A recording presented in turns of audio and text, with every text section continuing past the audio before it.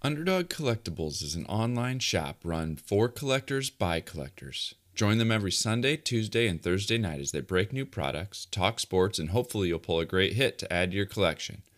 This week they'll be breaking Bowman Sapphire, Obsidian Football, and Elite Basketball. Check them out at www.udogcollect.com and tell them Wax Pack Hero sent you. Remember, always bet on the underdog.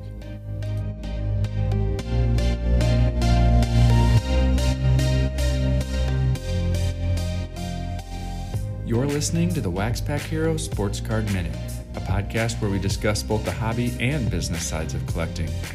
I'm your host, Mike Summer, and I want to help you buy, sell, and trade your way into a collection you'll love.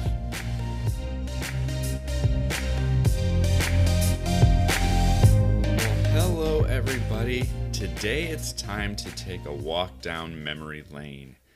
I recently returned from a vacation up to northern Wisconsin with my family. And we were at a cabin up in northern Wisconsin that has been in my family for 40 to 50 years at this point. My grandparents bought it back in the 70s, and I've been going up there at least for about a week every summer for the last 40 years, pretty much my entire life. And there's so many memories that are connected to that cabin. When I walk in the cabin, the unique smell of the cabin just floods back memories. I can think about touching the rough, grooved surface of the countertop, and I can remember touching that as a 5 or 6 year old as my grandpa and my dad were cleaning fish, and then I would take that fillet and rinse it in the clean water bowl as we'd get ready to have a fish fry that night. There's just so many memories that are connected to that. And that just makes me think about how nostalgia is a powerful thing, and that there are things from our past which can just take you back to very specific places or bring up long forgotten memories, even if sometimes decades have passed. You know, sometimes it's the smell of a cabin, or the smell of a shirt, or the scent of a perfume, or sometimes it's a tangible item like a toy from our youth, or for me, sports cards. You know, I have no idea where most of the cards in my collection came from. You know, with the hundreds of online orders and in-person purchases that I've made, there's just too many to keep tabs on. But there's some cards which I have a deep connection to. And there's some cards that I've got memories for that are directly tied to those cards, and I can remember everything about when I got that card. And so today I thought I would just take a walk down memory lane with you and talk about some of those cards from my collection and the memories that are associated with them. The first one is the 1986 Topps Thad Bosley. Now, you've heard this story before, but this is the card that started it all for me, and it's one of the most vivid memories I have from my childhood. In our little town of 5,000 people, we had a department store called Zoll's.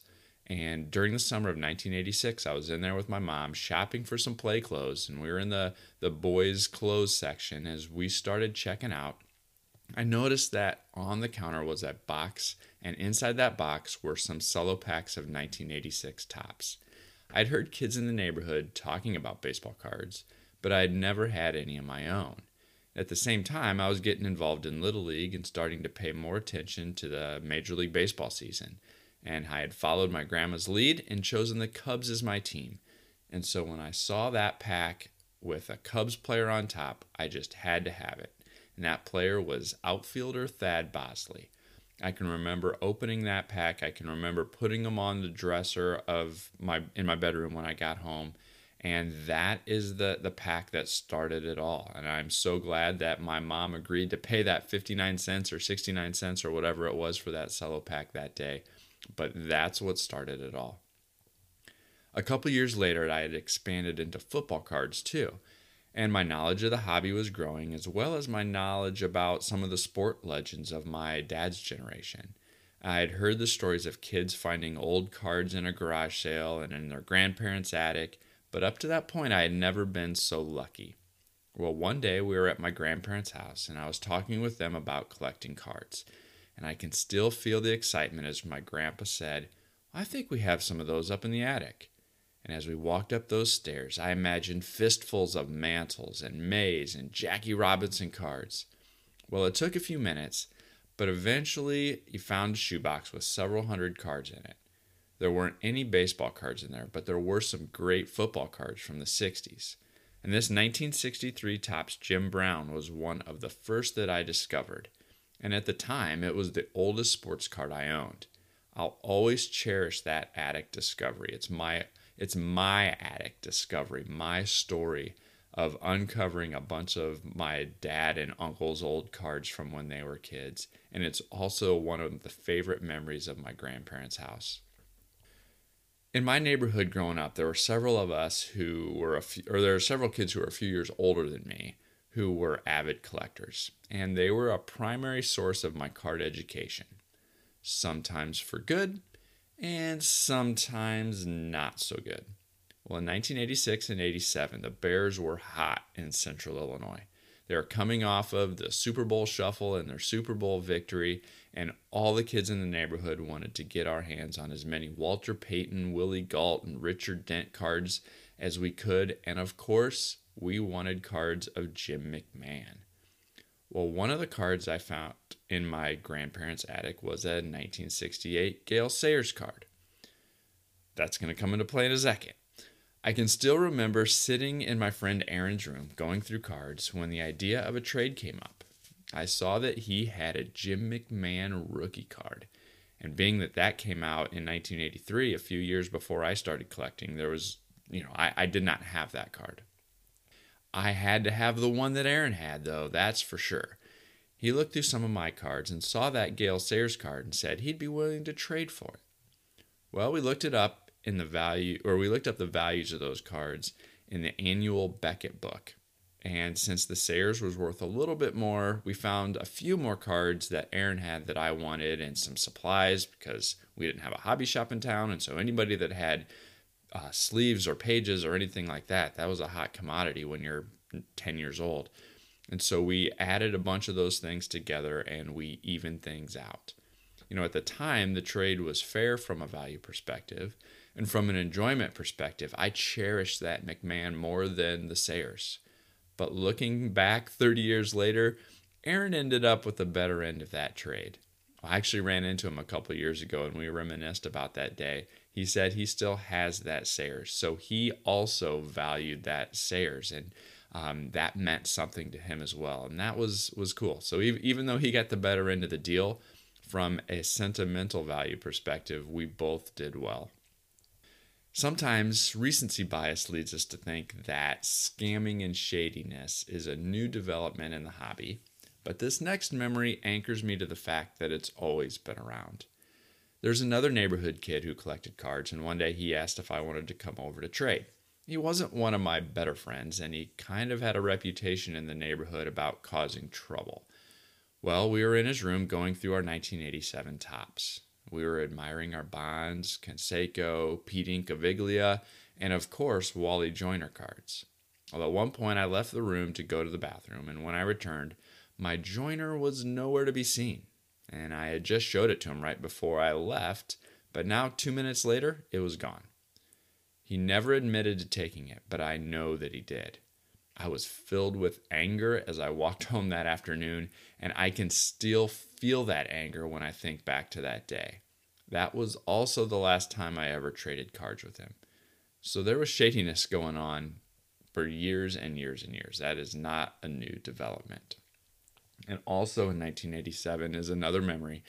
That was, the second year of my collecting journey. And in our little town, Topps was pretty much the only brand that you could find at the gas station and drugstores and grocery stores and things like that. Donruss and Fleer were exotic brands that we had to travel to the big city of Peoria to find. Well, for my birthday that summer, I wanted to invite a few friends to go out to dinner, and I was able to invite them to go into Peoria with our family to go to Showbiz Pizza. Man, I love that place. Pizza, animatronic characters, skee ball, and video games. That's like the perfect combination for my 10-year-old brain. Well, right next door to Showbiz was a Toys R Us, and after dinner we headed over there to see if there was anything I wanted to spend my birthday money on. One of the first things I saw as I headed to the baseball card section was a freshly stocked display of Donruss rack packs. All right, confession time. In 1987, I was a pack searcher. I would look through those boxes of clear cellophane rack packs to see if there were any players I liked on the front or the back of those packs. Does that even count as pack searching? Well, anyway, I looked through them and found one with Mark McGwire staring right back at me. That rated rookie logo was enough to make me super excited. I picked it up and I was thrilled. Every time I look at that card in my binder, I still have it.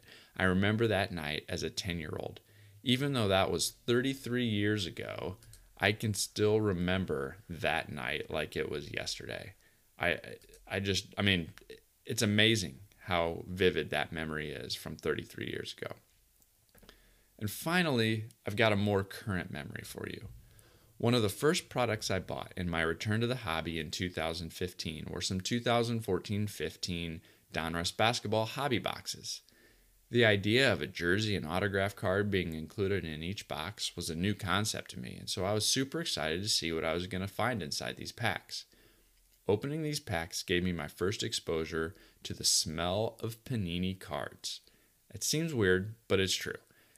And this experience anchored that smell in my memory bank. And so now, even today, 3 or 4 years later, every time I open a pack of Panini cards, I think back to that November evening opening packs in the basement while watching TV with my wife.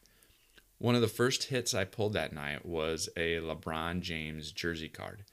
I loved it. He was one of the best and is one of the best basketball players of this modern era.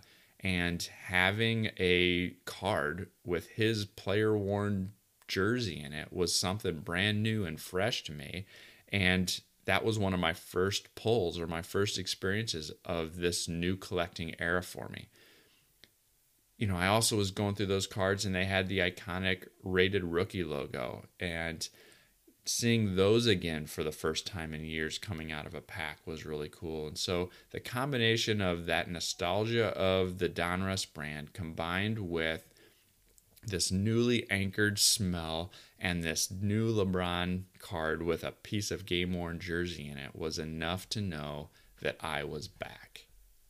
So do you have any similar memories of your own? Do you have any cards that can take you back to a specific moment or a specific memory, whether that's 1, 2, 5, 10, 20, 30, 50 years ago? I'd love to hear what that is. It's just so neat to me how some of these cards have such intense power to bring back these vivid memories. And so if you do, let me know. Send me a note at waxpackhero@gmail.com or follow me on Twitter at @TheMikeSummer. I would love to hear what those memories are and maybe be able to share them with some of the other listeners. Also, make sure you check out the Hobby Hotline live every Saturday morning and on Monday evenings. We get to talk about whatever hobby topics are on your mind. It's a show that is for the listeners, and we love to just talk the hobby and hang out. So check out the Hobby Hotline as well. That's all I've got for you today. I will catch you next time.